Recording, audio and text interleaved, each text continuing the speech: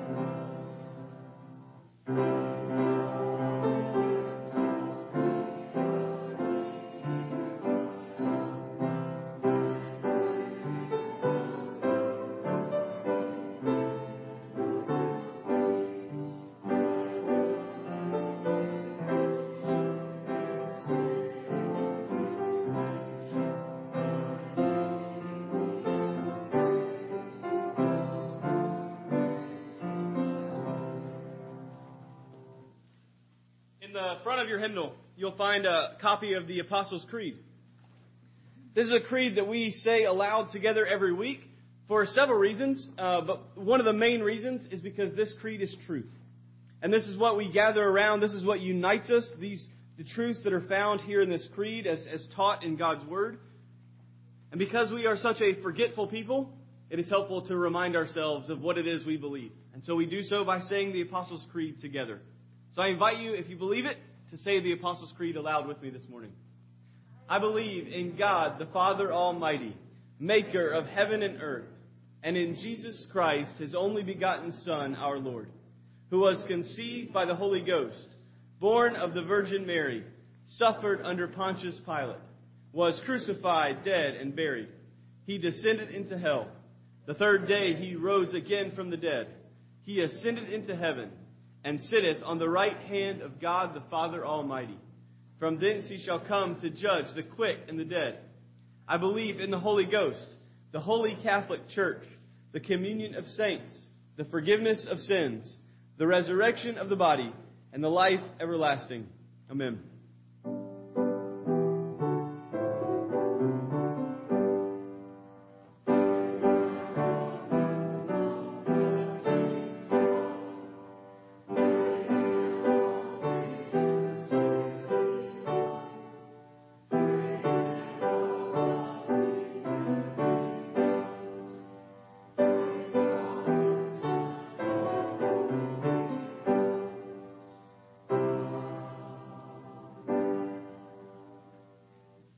You'll remain standing. Let's sing one more song together. Hymn 440, Savior like a shepherd lead us.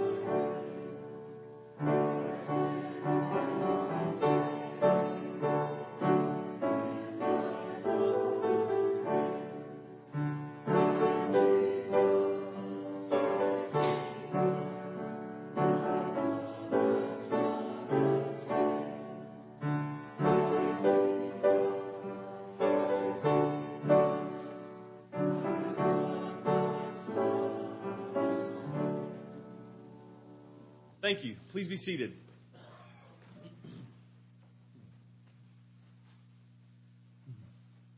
It is true. Blessed Jesus, thou hast loved us. Love us still. If you have your Bibles, I invite you to turn with me to the book of Deuteronomy. If you don't have one, I'm sure there's one on your phone or maybe even a blue one on the end of your pew. Feel free to grab whichever you prefer.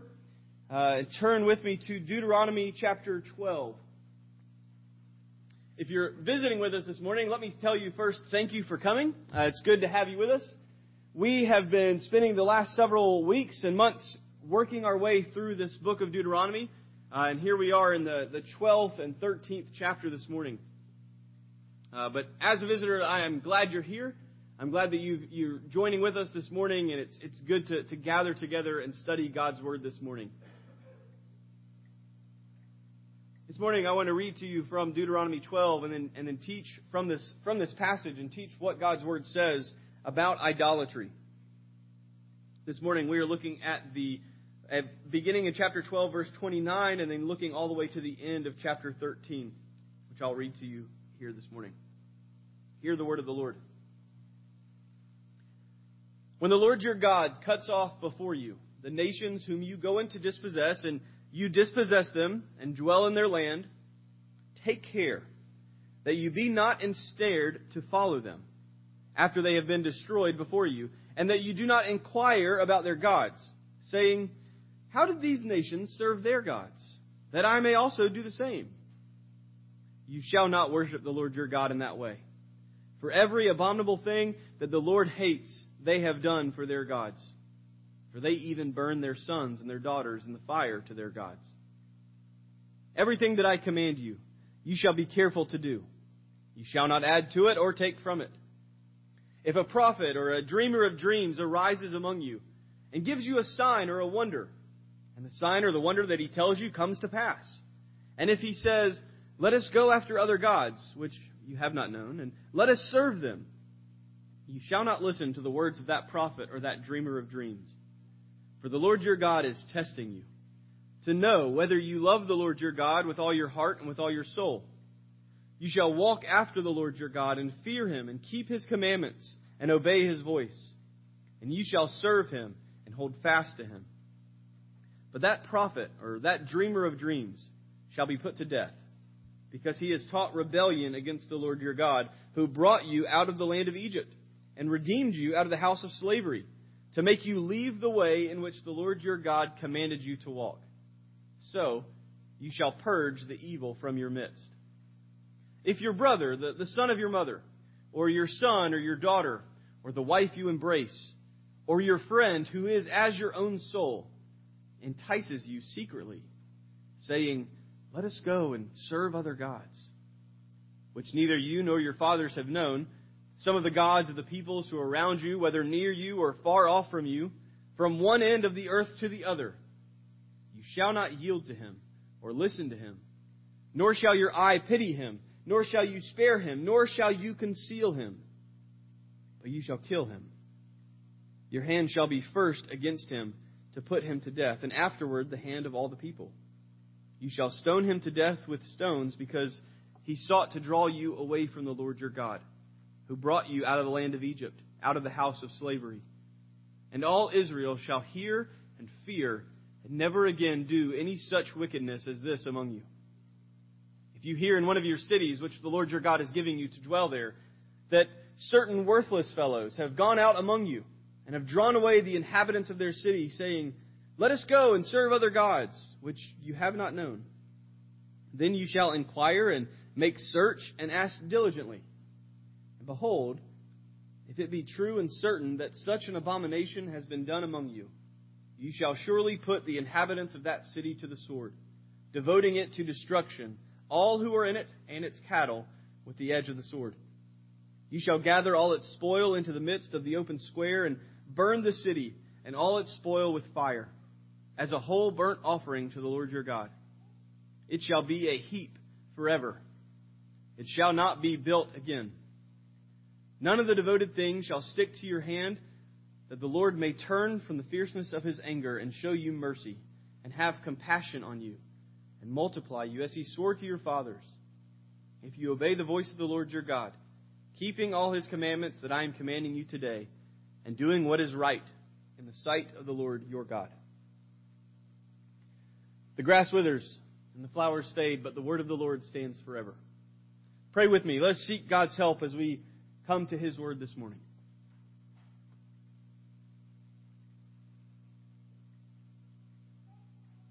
Father, our prayer is that you would speak to us through your word. We know your word is truth.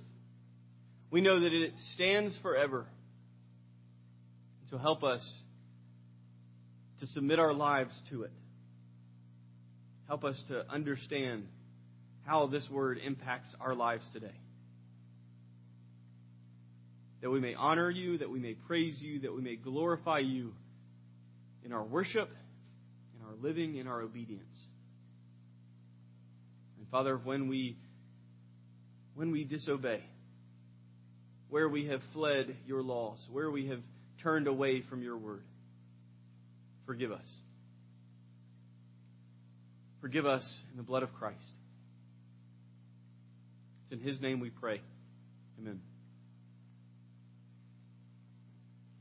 In the animated children's classic movie, Jungle Book, the man cub, Mowgli, is spending the entire movie, he struggles with the idea that he must leave the jungle, the only home that he's ever known. And so along the way, he interacts with all sorts of jungle animals and creatures who serenade him with their songs, many of which, in a very real way, depict their very lives. So, for example, Baloo, the bear, is just as happy with the simple bare necessities. He doesn't need anything else. But the King Louie, the orangutan, needs everything. He, in his own right, is a king, but still not satisfied and wants to be like mankind. But there's one character, one song that is more dangerous than that of Baloo or King Louie. It's the snake, Kaa. You see, in the scene where Mowgli meets Kaa, the snake begins to sing this hypnotic lullaby. It's called Trust in Me. The words to the song begin with, trust in me, just in me. Shut your eyes, trust in me. You can sleep safe and sound, knowing I am around. It seems harmless enough of a song. It seems a calming picture of a friend trusting a friend. But what is happening as the snake is singing this song, as Mowgli is being lulled into this trance, hypnotic, sleep-like state, is this constrictor is slowly wrapping itself around the young man cub. And the song continues. Sleep into a silent slumber. Sail on a silver mist. Slowly and surely your senses will cease to resist. What a great children's movie.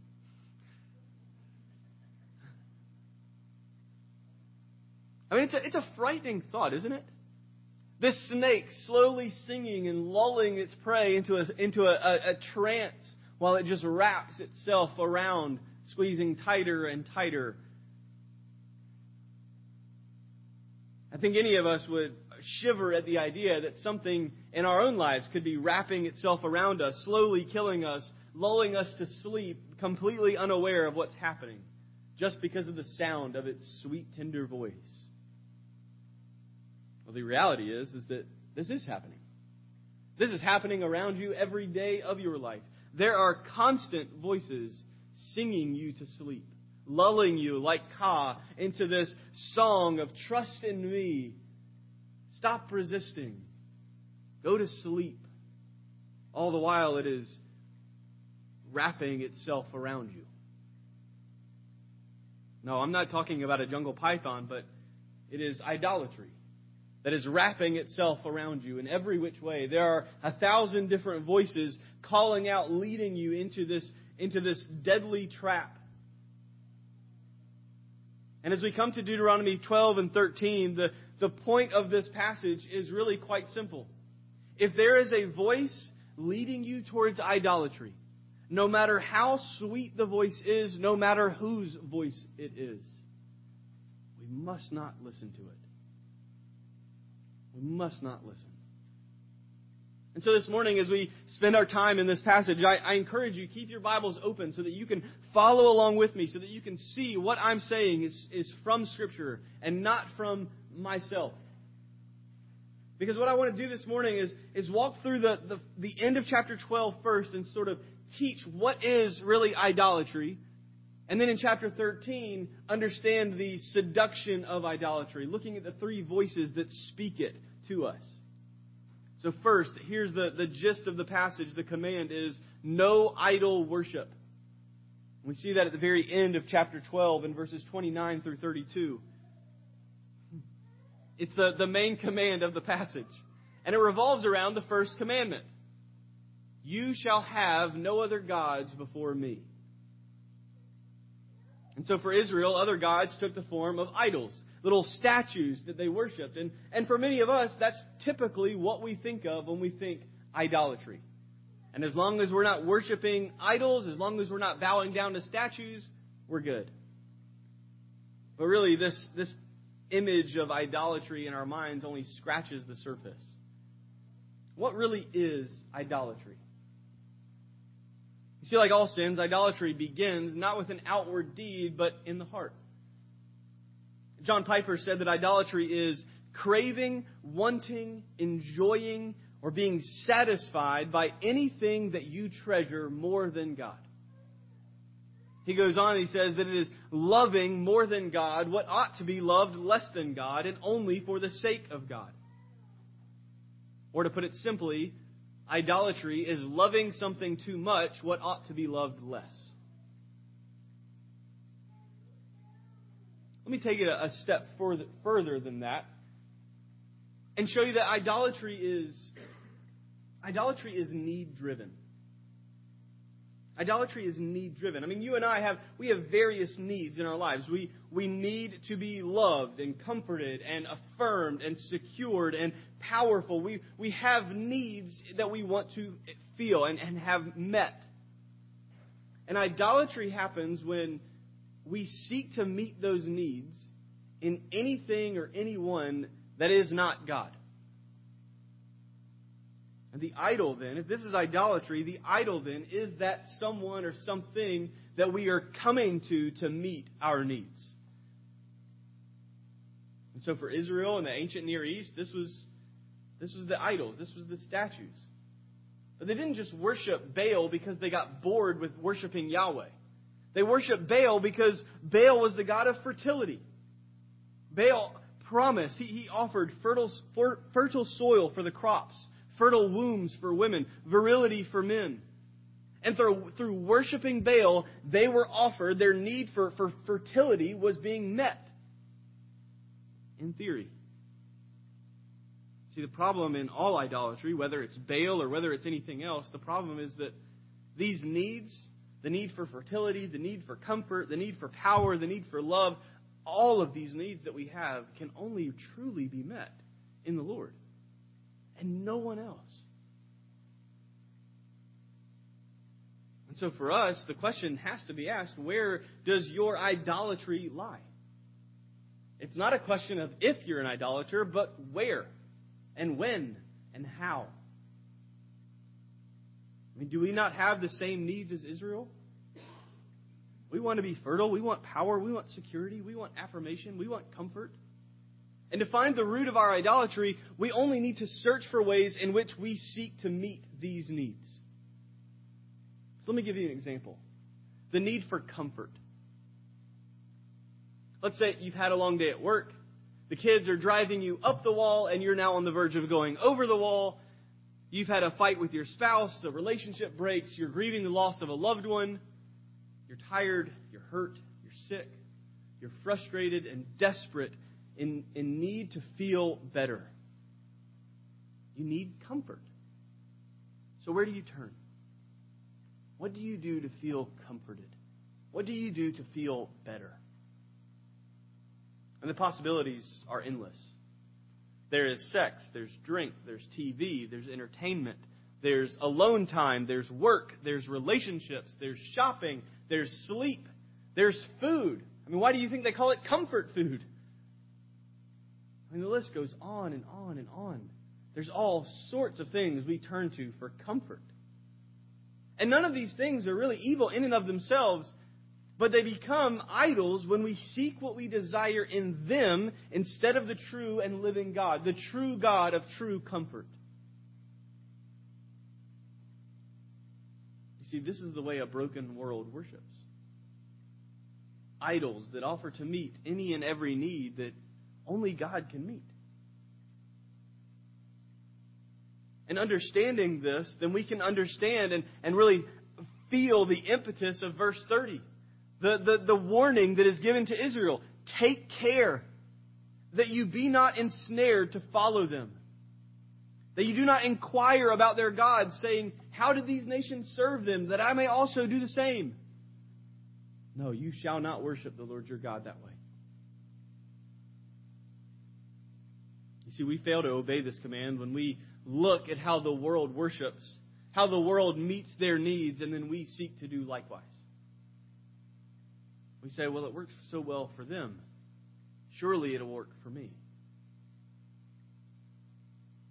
And you see, avoiding idolatry would be much, much easier if there weren't so many people clamoring for it. If there weren't so many voices surrounding us, seducing us into this deadly trap. But God does not leave us ignorant of these voices. He does not leave us unaware to figure it out on our own. And Deuteronomy 13 is a warning regarding 3 of these seductive voices. Look at these 3 voices so that really we will be ready to resist them when we hear them. So voice number 1, the religious leader. The religious leader. We see this in verses 1 through 5 of chapter 13. You see, throughout the Old Testament, Israel had a plethora of prophets, of men and sometimes women who stood before Israel and says, listen guys, God spoke to me and I'm here to tell you what He said. And often, as accompanied by this teaching supposedly from the Lord, would come some sort of sign or evidence or fortune telling that would thereby prove that what they had to say was truly from God. And so because of this very common feature, Israel had a very simple rule. If someone comes to you and says, God told me this, and that thing that they told you doesn't actually happen, then you know without a doubt that person did not come from the Lord. If it does come to pass, if it happens, then you should trust that prophet. You should trust that person who's saying, God said this, because it came true. But in this scenario, something different happens. In this one, we have a prophet or a dreamer of dreams comes to Israel and says, God spoke to me, and He told me this was going to happen. And then He gives a sign or a wonder, and the sign or wonder comes to pass. So Israel would already be thinking, okay, there's truth here. This has to be from the Lord because what He said has happened. But then the prophet continues. And he says, let's go serve other gods, which you have not known. Let us serve them and go after them. And Deuteronomy very clearly says, you shall not listen to the words of that person. Ignore them. You see, we are quick to believe signs. We see what we believe to be evidence that God is at work through a person, and we will believe anything that person says. But religious leaders, whether it's your pastor, whether it's a theologian, whether it's a person on TV, it does not matter. Religious leaders must not be believed on the basis of a sign. Because our eyes deceive us. And this is the problem with so many prosperity teachers today. Because this is what happens. They'll stand up on a stage, surrounded by thousands and millions more watching on TV or whatever, and they'll stand up and they'll tell this story. And the story will inevitably go something like this. I know of a woman who had pennies left in her bank account. Bill collectors were on the way to her house. Repo team was getting ready to take her car. The bank was about to take her home. She had nothing and no way out. And so she prayed to God and she asked what to do. And God told her, give what's left of your money to my organization and to my ministry or to my church or whatever it is. And you know what happened? The creditors lost the address and couldn't find her house. The bank messed up their system and ended up just paying off her mortgage. And not only that, they realized they had made an error and credited tens of thousands of dollars right into her bank account. And the story will inevitably lead with some sort of application of, if you do the same, God will do this for you. It is a crock.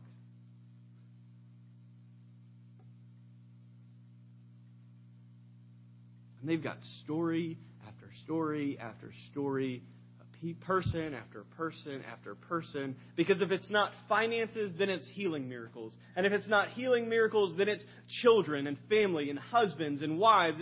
It's any blessing that you could possibly want. All you have to do is just follow me. And they use this sign to prove that God is with them. And then they lead millions away after idols. It is a cruel seduction that these prosperity teachers alone profit from at the very literal expense of so many. I read this passage, and my question goes, why would God allow this sign or wonder to come true? If it was so clear that all God had to do was just cut the legs out from under the prophet and make what he said not happen, why would God allow it to happen and lead so many? And we see in verse 3 the answer to that. That this whole thing it's a test from the Lord. The Lord is testing you to see whether or not you truly love the Lord with all your heart and with all your soul. And it's a very simple question. It's a very simple test with one simple question. Will you believe the signs that your eyes see, or will you believe the words that your ears hear? Because that's the truth. You want to know the difference? How do you tell the difference between a true teacher and a false teacher of God? You judge with your ears and not your eyes. What do you hear, not what you see? Because here's the reality of it. If I were to lead you outside into our cemetery this morning and reach into a grave and bring the dead back to life, something that only God can do, and if this were to happen and the dead were to walk out of the grave that they are buried in, and then I were to come back in here and tell you, let us go and serve other idols, or I would teach anything that went against God's word, you shouldn't believe me for a second longer. Because the sign means nothing if the words are false. Use your ears, not your eyes. What do you hear being said? Does it line up with what is being said in God's word, or is it contrary? And what is the penalty for a religious leader like this? What should happen to this seductive voice of idolatry? In verse 5 it says, that prophet or dreamer shall be put to death. Why? Because he has taught rebellion against the Lord. It's actually quite simple. The religious leader has committed treason against the king. And not only that, he has tried to start sedition to lead others away from this king. Which would be better? To allow the nation to listen to this voice and to come under the king's wrath, or to silence that voice altogether? Should the nation perish along with this evil man, or should one man die to save the rest? And this is what Jesus did, is it not? One man dying in the place of others to save the rest. One man dying under the wrath of God to save all who would believe. And the only difference between Jesus and this religious leader is the religious leader deserves it. Jesus did not. We did.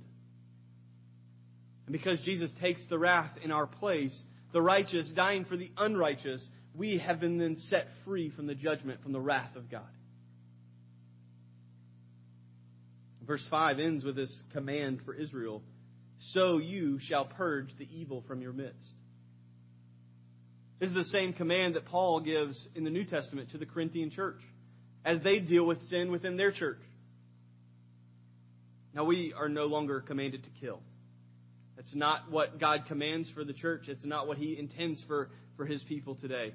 But silencing this voice is still necessary. When Paul quotes this verse in Corinthians, what he is doing is he is advocating for the church to exercise discipline and remove the religious leader who leads the church astray. Because what's better? To remove the one that's leading everyone astray, or to allow the whole church to be lost. Ultimately, we see in this first voice that the punishment for the idolater is quite clearly death.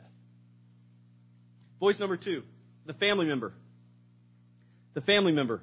And we see this in verses 6 through 11. Verse 6 gives us a list. These are the closest human relationships that you will ever have. It is a sibling that you grew up with, who's been by your side, your child that you watched grow up, a spouse who's been by your side for decades, or a friend who is so close to you that Deuteronomy says it's like the two of you share a soul. Saying what the other one's thinking, laughing at inside jokes together, communicating across the room without ever speaking a word. I'm sure that everyone here could probably think of at least one person that could fit on this list. And as great a blessing as these people are in our lives, as great, as enriching as these relationships are, they also bring a great danger when it comes to their voice in our lives. Because you see, religious leaders are one thing. We can be on guard, we can be prepared, ready to make a defense against the wildest assaults against God's word from some outsider. We're ready to defend that. But family members and close friends operate behind the walls of our defense. They operate behind our guards, within our walls, and their voice can be all the more seductive and therefore all the more destructive. Notice the difference between the religious leader and the family member. See, the religious leader does it publicly, and he has an audience. He gives a sign. The family member entices you secretly, behind closed doors, when you least expect it. And I don't mean that every close friend and family member desires to harm you, but whether they intend to or not, they will and can easily lead you into idolatry. Consider the example from earlier, this need for comfort. So you've had the long day, one frustration after another, argument with parents, whatever the case may be. You are tired, and you come to your best friend for advice, for guidance, for counsel. Help me. What do I do? And typically, they will respond something along these lines. Well, what you need is to blow off some steam. Well, what you need is to just get away for a few days. You need to sleep with someone. You need to get drunk. You need a vacation. You need a day where you do nothing. You need some other random form of temporary distraction to just get your mind off of things for a little while.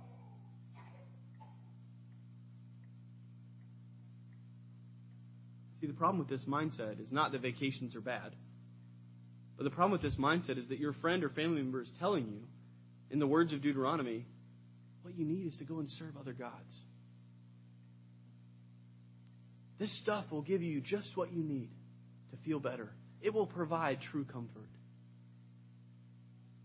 Just go and serve them.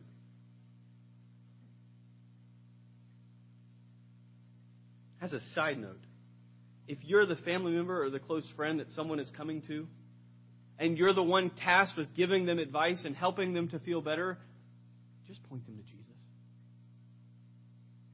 Where else could you possibly point someone in need of comfort? He is the only one who can satisfy that need. He is the only one who can comfort, the only one who meets needs as they need to be met. Why would you send them anywhere else?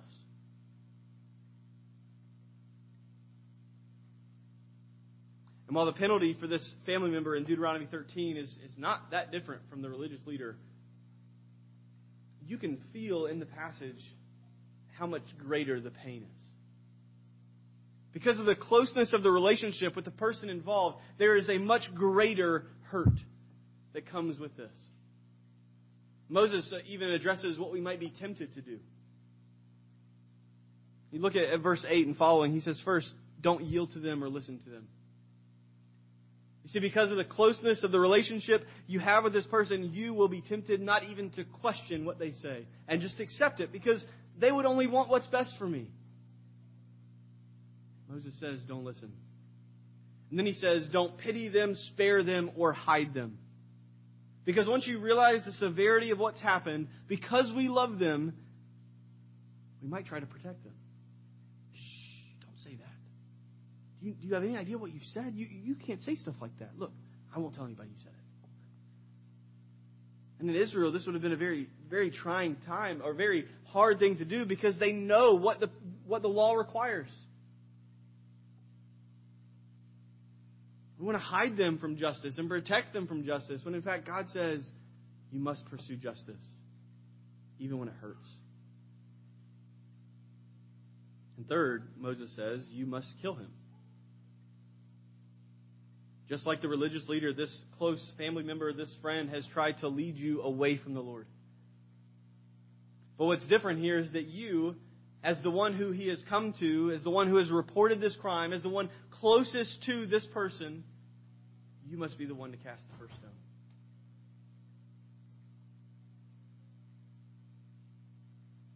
And this was done, as he says in verse 11, so that all of Israel would hear of what happened, and they would fear and never again do any such wickedness. You see, the severity of the judgment reveals the severity of the crime. And no, I don't believe that this punishment applies in the same way for the church today. I am not telling you that you should stone your best friend when he tells you need a vacation. I don't think that's what Deuteronomy is telling you either. But you do need to understand that faithfulness to the Lord will always be more important than faithfulness to family. Always. And the conflicts that arise within these closest relationships are often the most painful and costly that believers have to face. But as in all things, Jesus too knows what you experience, because he has faced this. He endured this tension and temptation. He faced pressure from his own close family and from a closest friend to deflect him from his path of obedience to the Lord. He warned his disciples that they too would face such opposition. And he even presented the rival claims of family and God in the strongest of verbs. For he told his disciples, whoever does not hate his brother or sister or hate his father and mother is not worthy of the kingdom of God. Now, Jesus was, and he's not anti-family. Neither is Deuteronomy. But both Jesus and this law of God understand that there exists within the family circle one of the toughest and most subtle forms of idolatry. A voice that operates behind the walls and can tear down the castle with just a whisper. Loved ones, be careful to who you listen to. Even those closest to you can seduce you into idolatry. And you might find that you might lose those closest to you because of this. But trust me, Jesus is worth it. Again, the punishment for the idolater is death. Voice number 3, the voice of the people. We see this in the last part of the chapter, verses 12 through 18. The final scenario given is the most difficult to hear, I believe. Because you see, the first two voices are individuals. And we punish them in judgment, the individual who seeks to turn others away from the Lord. It's one person that we deal with. But what happens if that one person succeeds in leading others? What happens if they succeed not just in leading a few close friends and family, but an entire city away from the Lord? What then? And in verses 12 through 18, we give a scenario. It's laid out. A group of what they call worthless fellows have gone into a city, and they led the entire city away from God and into idolatry, pursuing after other gods. And so the other cities, the rest of Israel, hears about this, and they come to the city to perform a thorough, exhaustive search for the truth. What has actually happened here? This is not a witch hunt. It is not a snap judgment.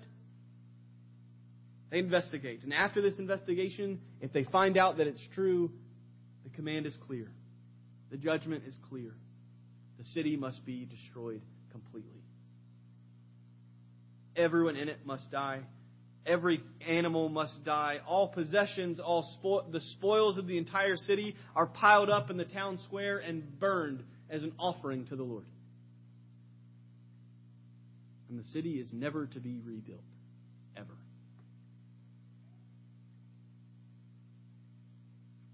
Now, before we get too far into that punishment, we'll come back to it. Look at the voice that led down this road. And I'm not talking about the few worthless fellows, because they could have been dealt with like the religious leader and like the family member. They weren't. But the seductive voice at work here is the voice of the people, or what we might call today popular opinion.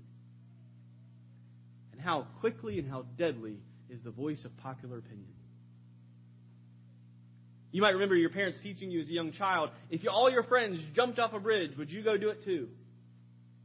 Deuteronomy 13 asked, if your entire city pursues idols, would you pursue them too? You see, when it comes to popular opinion, we are easily seduced. Because we see what works for them, and we see so many people doing it this way that it must work this way. I mean, look at how many people get married and find happiness, right? So that's what I need. I just need to get married, and then I'll be truly happy. Look at how many people have successful careers and are able to have the good life that I want. I just need a new job. I need a better job, and then I'll be finally truly happy. Look at how secure and powerful they are. Look at how comfortable they are. Look at how much fun they're having. Just look at all their Facebook pictures. I mean, they're never crying. They're never sad. They never have a bad day. They're never disappointed. I need that life. And listen to all these people just telling me the same thing over and over and over again. Surely this many people can't all be wrong, right?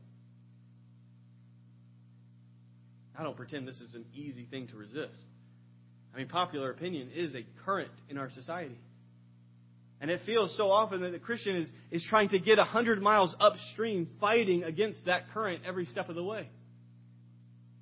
It's far easier to go with the current, to go with the popular opinion. But when we come to understand where that current is leading, when we see the cliffs at the end of the river, we will all the more fight to get back upstream.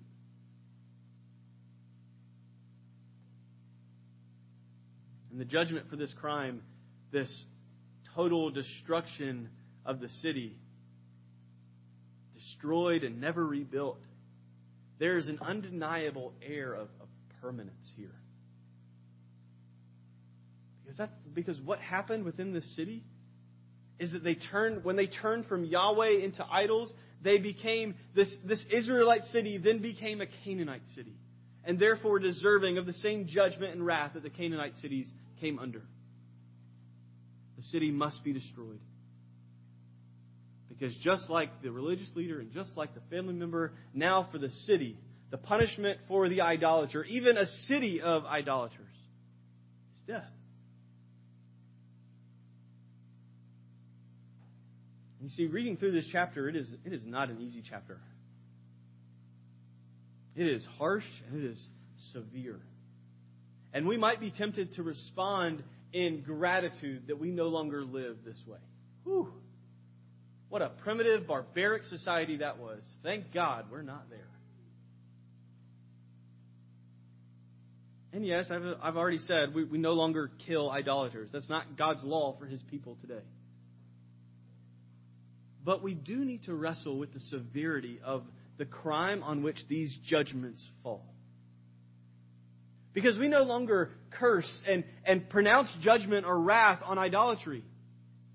In our enlightened and evolved society compared to Israel, when we hear of idolatry, when we see the idols around us, we consider the evil and blasphemous thing that they are, we shrug.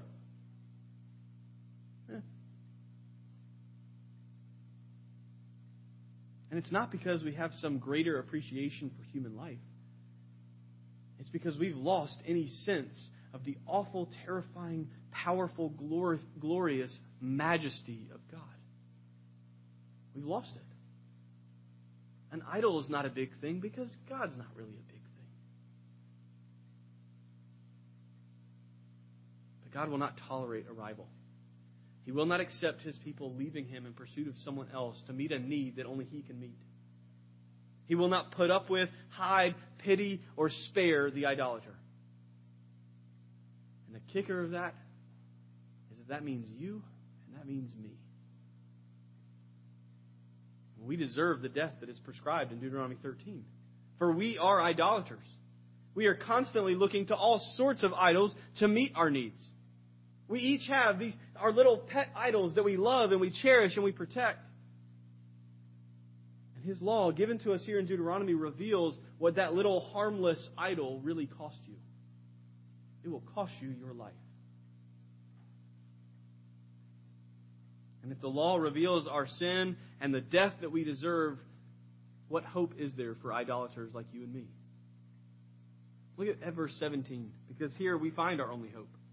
Our only hope is that the Lord may turn from the fierceness of His anger and show you mercy and have compassion on you. That's it. There's no other way out except for God to give mercy and to have compassion. And He does. Does. He gives mercy because the wrath has been already meted out. It's been paid. The penalty is carried out, poured out fully on the shoulders of God's own Son instead of you and me. And because of this, the Father now shows you mercy and compassion. Loved ones, do not be seduced by the voices that lead you to idolatry, calling you to leave the God who has saved you in pursuit of idols that cannot save their own breath, let alone their followers. These voices will be loud. They will be sneaky. They will be convincing. But you must resist. Even cutting off access when necessary to silence them. And we do this not because God is harsh and not because we are closed off, ignorant people. We do this because the Lord is worth it. He is the only God, the living and the true God. He is the only one who saves, the only one who redeems. He is the only one who died for you, and He lives again. Don't abandon the treasures of heaven for trash on the street because someone told you to. Hear His voice and come running. Call on His name and be saved. Be redeemed from the seduction of idolatry. It's not a matter of if you're an idolater, but how. It's not a matter of when the voices speak, but how are you hearing them today?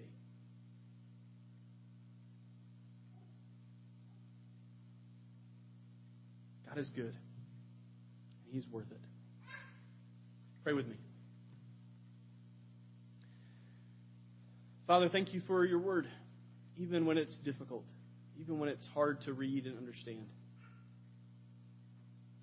Father, we wrestle and struggle with the idea that you would call on your people to kill each other over something as simple as idolatry.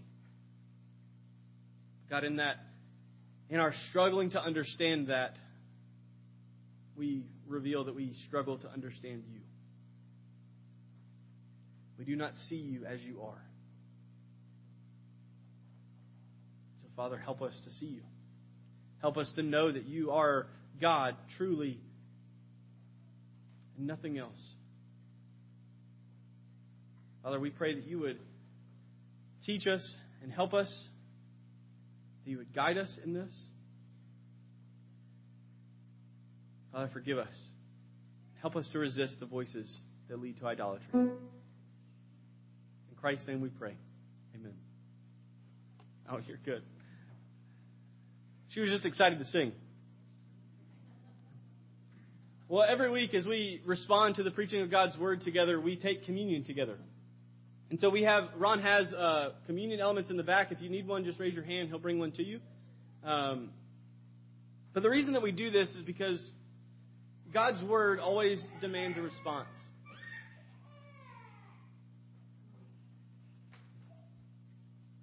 God's Word demands a response. We do not hear it and listen to it and walk away unchanged and unfazed by it.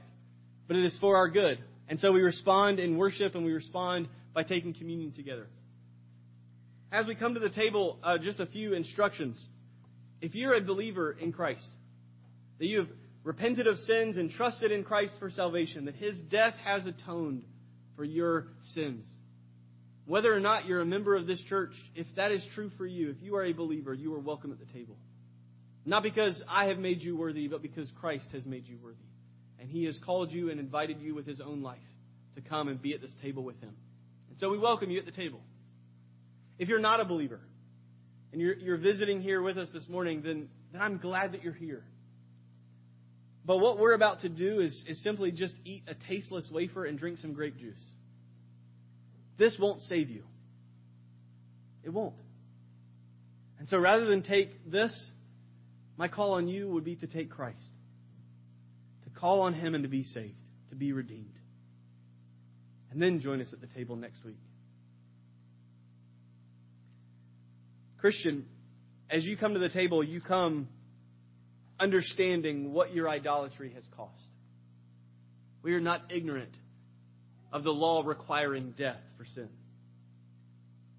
Because we see in our Savior what we deserve. Death. In all of our idolatry, in all of our listening to the voices around us, we deserve death. But Christ has taken it for us. And so we remember and we repent. To never live in ways that are deserving of death ever again. The debt has been paid. The body of Christ broken for you.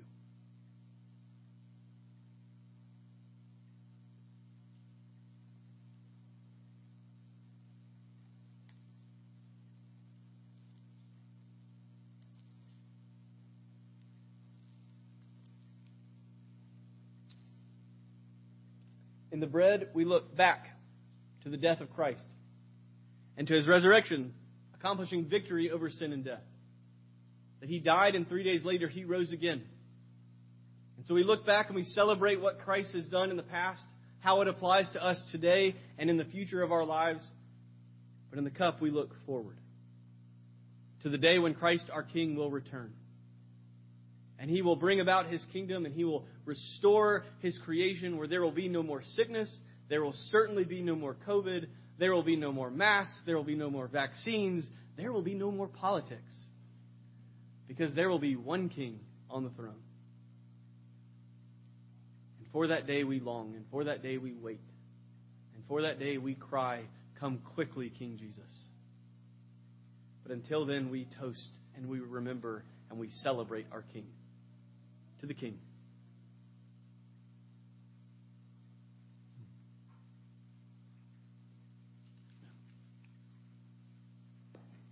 Our final hymn this morning is hymn 428. I invite you to take your hymnal stand and sing with us.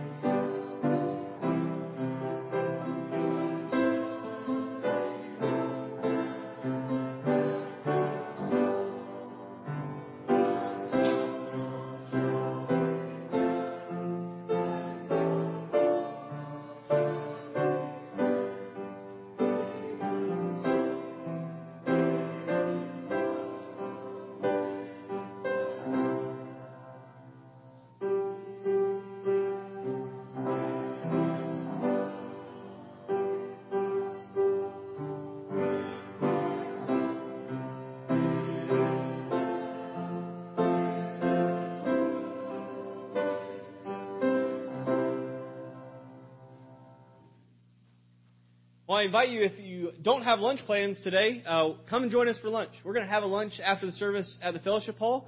And invite all who are hungry to come and eat with us.